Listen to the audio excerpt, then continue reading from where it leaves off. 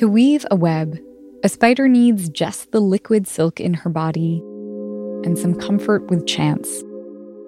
She tugs a few threads of silk out of the spinnerets at the back of her body. Then she sits and she waits. And when the right breeze hits, it lifts those threads up, catching one of them on something like a branch. This anchors the first line. And then she gets to work, drawing different kinds of silks out of her body. The stronger fibers for the outer frame, and softer and stickier ones for the inside. In sometimes just an hour, a spider doesn't only build her world, but she also programs a way of navigating it. Different threads have different frequencies, and she listens to their unique vibrations to figure out what's going on and where to go. In a way, it's like a talking map. At the next stop sign, turn right. On a June afternoon, I drove out to Vermont to visit a spider web farm, a place where allegedly over 16,000 webs have been spun and collected since 1977. In a quarter mile, turn right onto Spiderweb Farm Road. What? They have a road named after them? I'm Abby Peralt, and this is Atlas Webscura, a celebration of the world's strange, incredible, and fibrous places. Today, we travel to Williamstown, Vermont, to visit the only known spiderweb farm on the planet. Turn right onto Spiderweb Farm Road. Then the destination is on your right. Damn, it really is called Spiderweb Farm Road. And here we are. That's after this.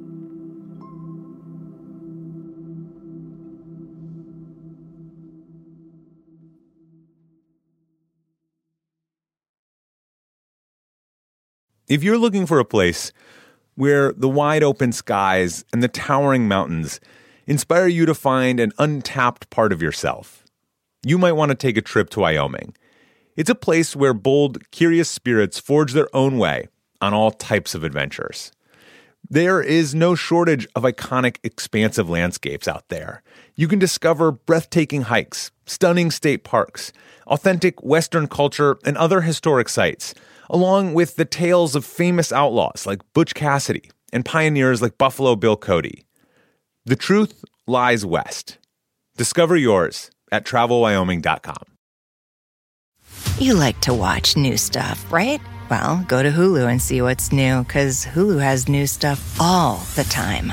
Like Vanderpump Villa, the new docudrama starring Lisa Vanderpump, where first-class luxury meets world-class drama. A new season of The Kardashians starring The Kardashians, of course. And Grand Cayman, Secrets in Paradise, the sizzling new reality show set in the tropical Caribbean. It's all new and it's streaming now on Hulu. You'll be right out. Hi. How are you? Good, how are you? All right. My name is Abby. Hi, I'm Will. Nice to meet you. This is Will Knight Jr., second-generation spiderweb collector. When I get out of the car, he's out on the porch, and he leads me inside to meet his mom. Hello! Terry Knight. Nice to meet you, Terry. You must have been speeding. Terry is a first-generation web collector. Her story has, for nearly 50 years now, been intertwined with the lives of local spiders. The ones that build round, wheel-shaped, silky swarms, like you might remember from Charlotte's Web. They're beautiful webs. So beautiful, in fact, that the Knights started a business selling them as art. As Terry and I start talking, she points to one that's hanging on the wall, next to where we're sitting at the kitchen table. I'll show you this web. This was Will's favorite web. The Will she's referring to here is Will Knight Sr., her husband, affectionately known as the Spiderweb Guy. But when Terry first met him, spiders weren't yet a part of their story. Terry was an opera lover from New Jersey, and Will? Will was a tugboat. He ran a water taxi in New York Harbor. He was kind of balding, and he had tattoos at that time on his fingers. The first time they met, they decided to go on a walk. And on that walk, he took my hand, And he looked at me and he said, Quechelida Manina? It was a line sung by one of Terry's favorite opera singers. And the rest, she says, was history. It was a match made on stage. You know, I don't think he ever expected it would end up in marriage. I certainly never did. They started a family together in Brooklyn, then moved to Vermont, where Will got a job working for the state highway department. But at some point, that work came to an end. So he was stuck looking for a job and didn't fit into the Vermont working world very easily. He was tattooed, he had a real strong Brooklyn accent, and he was a character. So Will turned to woodworking. He started making knickknacks, furniture, cabinets, jewelry boxes, but they didn't always sell. Oh, and he tried everything. Meanwhile, Terry was stuck at home, without a car, in rural Vermont. So she started getting into painting. And then started getting experimental with her paintings. And one day... I guess I came across the spider web, and I remember reading this article about collecting the spider web. And somewhere in the back of my mind, I had the notion that I could collect that spider web simply with a can of spray paint. So Terry shooed off the spider, sprayed the web with some white paint, and slowly approached it from behind with some leftover wood from Will to kind of scoop it up and mount it. She painted some flowers around it, and they brought their creation to the farmer's market. And it sold. It sold quickly. No. It was there for a while. Okay. But it did sell. So they decided to make some more. And then those sold too. People were buying webs instead of cabinets. That's what it turned out to be. And that's what we settled into. Webs were suddenly in demand. Will and Terry recognized this. And at one point, they made this sign that says, "Real spider webs." People read it from across the field and would come flocking to see these real spider webs. It suddenly became a business.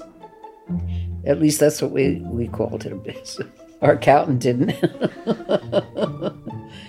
Terry said at first, they'd just kind of gather up a web wherever they saw one. But they needed more consistency. They needed more webs to meet this growing demand. So to transition into a working web farm, Will came up with a system. He was determined to gather up as many spiders as he could in one place so they would make their webs. So first, they got to know their workers. Terry said they always had a number of local species of orb weavers. And one of the big ones was Araneus cavaticus. That's a barn spider, an ordinary barn spider, big fat body, usually gray in color, striped legs, not very pretty, kind of ferocious looking. But they make the most beautiful orb webs. The females are the weavers, and they spin prolifically, sometimes once a day. And after about a year of weaving and eating, they reproduce, and then they die. And Terry was seeing that whole life cycle taking place in one specific corner of the house. We still were using the porch as a place to relax. But very slowly it became an incubator for spider eggs because there were so many spiders there that they'd always bump into one another. And while I know that there's a mating process, I have never caught a male and female spider indulging. But they found the evidence. Egg sacs. How does it happen? I don't know. All I know is that at some point in time, there was a little puffball up in a corner somewhere. And as winter turns into spring, some of those will change a little bit. They'll grow a little darker. So we would go around middle of May and just watch. And when the perfect day came, sometimes it would be rain, something would activate it, and the egg would pop.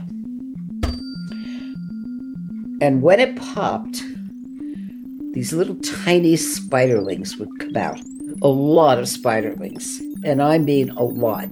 Picture hundreds of tiny barn spiders, about the size and color of a grain of pepper, bursting forth into the world, then converging in on the broken egg. They would come out and they just kind of cluster and they start to let out the silk.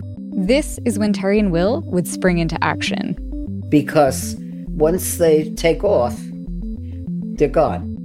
Terry's not joking around. Spiderlings can fly. And how they do it is pretty remarkable and still a little mysterious. They cast these long strands of silk and, in some combination of electrostatic repulsion and riding soft currents of wind, they can be lifted and taken hundreds of miles from where they started. We would have containers ready, and Will would climb up a ladder and scoop up all the silk he could. Then he'd bring that container of silk, dotted with teeny tiny spiderlings, over to the barn, which was filled with rows and rows of empty wooden frames. And some of those spiderlings would crawl out of the container and up into the racks, and they'd set up shop. And this system, while really hands-on, it worked. There was often a spider web in each of the racks. There were dozens and dozens of these frames, which in webs translates to a count of thousands and thousands in the early days. You know, how much money do you make on a spider web?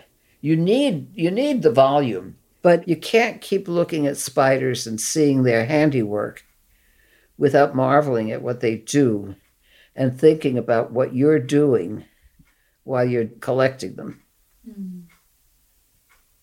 At any point, did that make you think maybe we shouldn't be collecting them? Of course. Oh, of course. Terry talks about her family as farmers, but it's clear they never viewed the spiders as livestock. They were the artists. And Terry and Will didn't want them to be starving artists. We would have a method of collecting from one section a day so that he wouldn't deplete their food supply. We tried to figure out how to feed spiders, but I wasn't up to getting grasshoppers and throwing them into the webs. Will would do that. He would catch live grasshoppers and toss them at a web. He would catch a fly and do that. He would catch a fly. He developed a real good relationship with them, in spite of the fact that he took their webs. They must have cared enough about him to stick around. And another thing happened. Through selling the webs, Will developed a good relationship with a lot of humans, too. People started coming from around the country to talk to Will about the webs, and at some point, from around the world. He could talk spider webs 24/7. He was a great talker, too. He loved to talk. As he got older, he was beginning to lose his thoughts. And he could still talk spiders, but everybody got a different story about it. You know, he was getting tired, and his body was aching. He had cancer for many, many years. As Will got sicker, it became harder to think about the future of the farm. But we didn't expect that we would have a fire. In October of 2016, a fire broke out while Terry and Will were at an appointment. By the time the fire department got there, the barn and what was inside of it was damaged beyond repair. We had a lot of webs, a lot of spiders went up in smoke. And it just took all the life out of him. It was the saddest thing. Less than a year later, Will passed away at his home on Spiderweb Farm Road. We had 60 years. We knew each other 60 years at the time of his death. And he was a good man. He wasn't the greatest breadwinner, but he was a good man.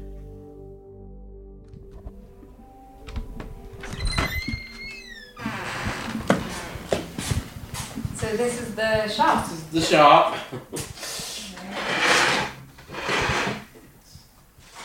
are pictures of your dad. That's my dad. There's a small shop that now stands where the old barn burned down. It's full of some plaques, spider brochures, and photos. Across the driveway, a few spinning frames still hang in the shed. And Terry and her son do what they can to keep the operation going. But over the past few years, something's changed. The spiders just aren't showing up. They don't know exactly what's happening. Whether it's a loss of a light that came down after the fire, more birds in the area, fewer bugs, maybe someone using pesticides, or if it's something bigger, the increasingly erratic weather with climate change. I'm concerned about them now because some of my friends tell me that they don't have the spiders that they used to have. And so it makes you wonder about what's happening to us and what the future is going to bring. While I'm there, Terry and her son are determined to try to find just one spider egg. So they take me out to the porch, aka the spider egg incubator. Will disappears inside of the house to find a spatula, which he uses to inspect and transfer the eggs. Meanwhile, Terry points to this cluster of white splotches dotting the porch floor. If you look at the ground here, at the wood, you'll see their droppings. This is spider poop? The white stuff? Yep. Wow. I don't think It's I've been ever... there for a couple of years, though. Oh. I mean, this may be old spider poop. Look at it here. Yeah, that's And that's what we a go well-fed by. spider. Well, one would think so. And one would think it'd be very happy to come back. Yeah. Abby has never seen spider poop before. No. This is my first Lovely, introduction. isn't he? Will reemerges and starts climbing up a ladder, spatula in hand. Hey, take it easy now. You One know. right here, maybe. Did it hatch? No, I see a spider though. Oh, the spider itself?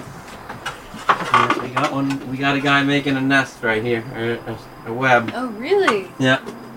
There's another. I see a couple small ones. Oh, good. Yeah, I see 3 or 4 here. Oh, that's Well, good. that's encouraging, at least. Yeah. There's a little bit of hope in this corner of the porch. The future of the night spiderweb farm is unclear. But in the end, there is a spider egg. One wispy white disc lodged within some silk stretching across a window facing the porch. Likely, it's full of hundreds of spiderlings. Maybe some of them will begin a life weaving webs in these racks in the shed. Others will balloon hundreds of miles away. But each of them is full of liquid silk and has the capacity to weave something extraordinary, though temporary, something much bigger than itself for the brief year that it gets on this planet.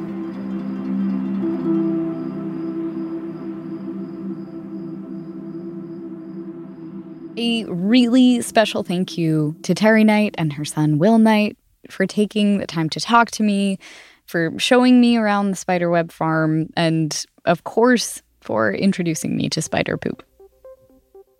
If you want to visit the farm yourself, you can do so between June and October, but please make sure you call ahead or check their website to see if they're open. We've dropped a link in the show notes. And while there might not be a ton of spiders out there at this point, you can still go and visit Terry. My eyesight is bad. I'm old. I'm not going to be around for too long. I can't stand very long, but I'll talk. I'll talk to you.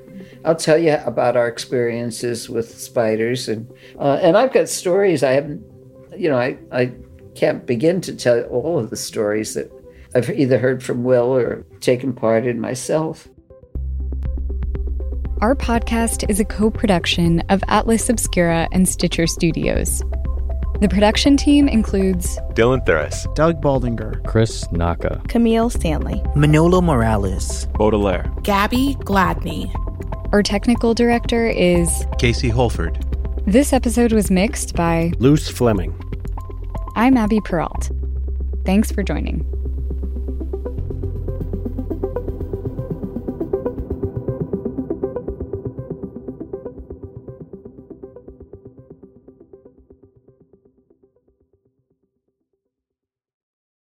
the world isn't wide enough for those with an insatiable desire for discovery. The all-new 2024 Lincoln Nautilus Hybrid SUV offers the power and freedom to explore further and deeper than ever before. Intuitive, smart features ensure that you're always connected to the road ahead. Inside, a thoughtfully designed cabin immerses you in a universe that is all your own. The larger-than-life panoramic display spans the entire width of the cabin. It's customizable and interactive. Drivers can even personalize their backgrounds with a series of nature-inspired themes. This vehicle signals the arrival of an exciting new chapter for Lincoln. Discover more about the 2024 Lincoln Nautilus at Lincoln.com. Hi, I'm Lale Arakoglu, host of Women Who Travel. Women Who Travel is a transported podcast for anyone curious about the world. We talk to adventurers and athletes. I've raced the Godzone Adventure Race, which is on the South Island and goes through the mountains down in the Southern Alps on New Zealand. That was 8 days spent out in the wilderness. And chefs. Iranian food is home, it's family, it's love. And we share dispatches from our listeners. Ireland is full of these, I will call them ghosts of the past. From stampeding elephants to training sled dogs. We hear it all. The dogs will curl right up with you, and it can be kind of cozy waiting things out. New episodes of Women Who Travel published every Thursday. Join us wherever you listen.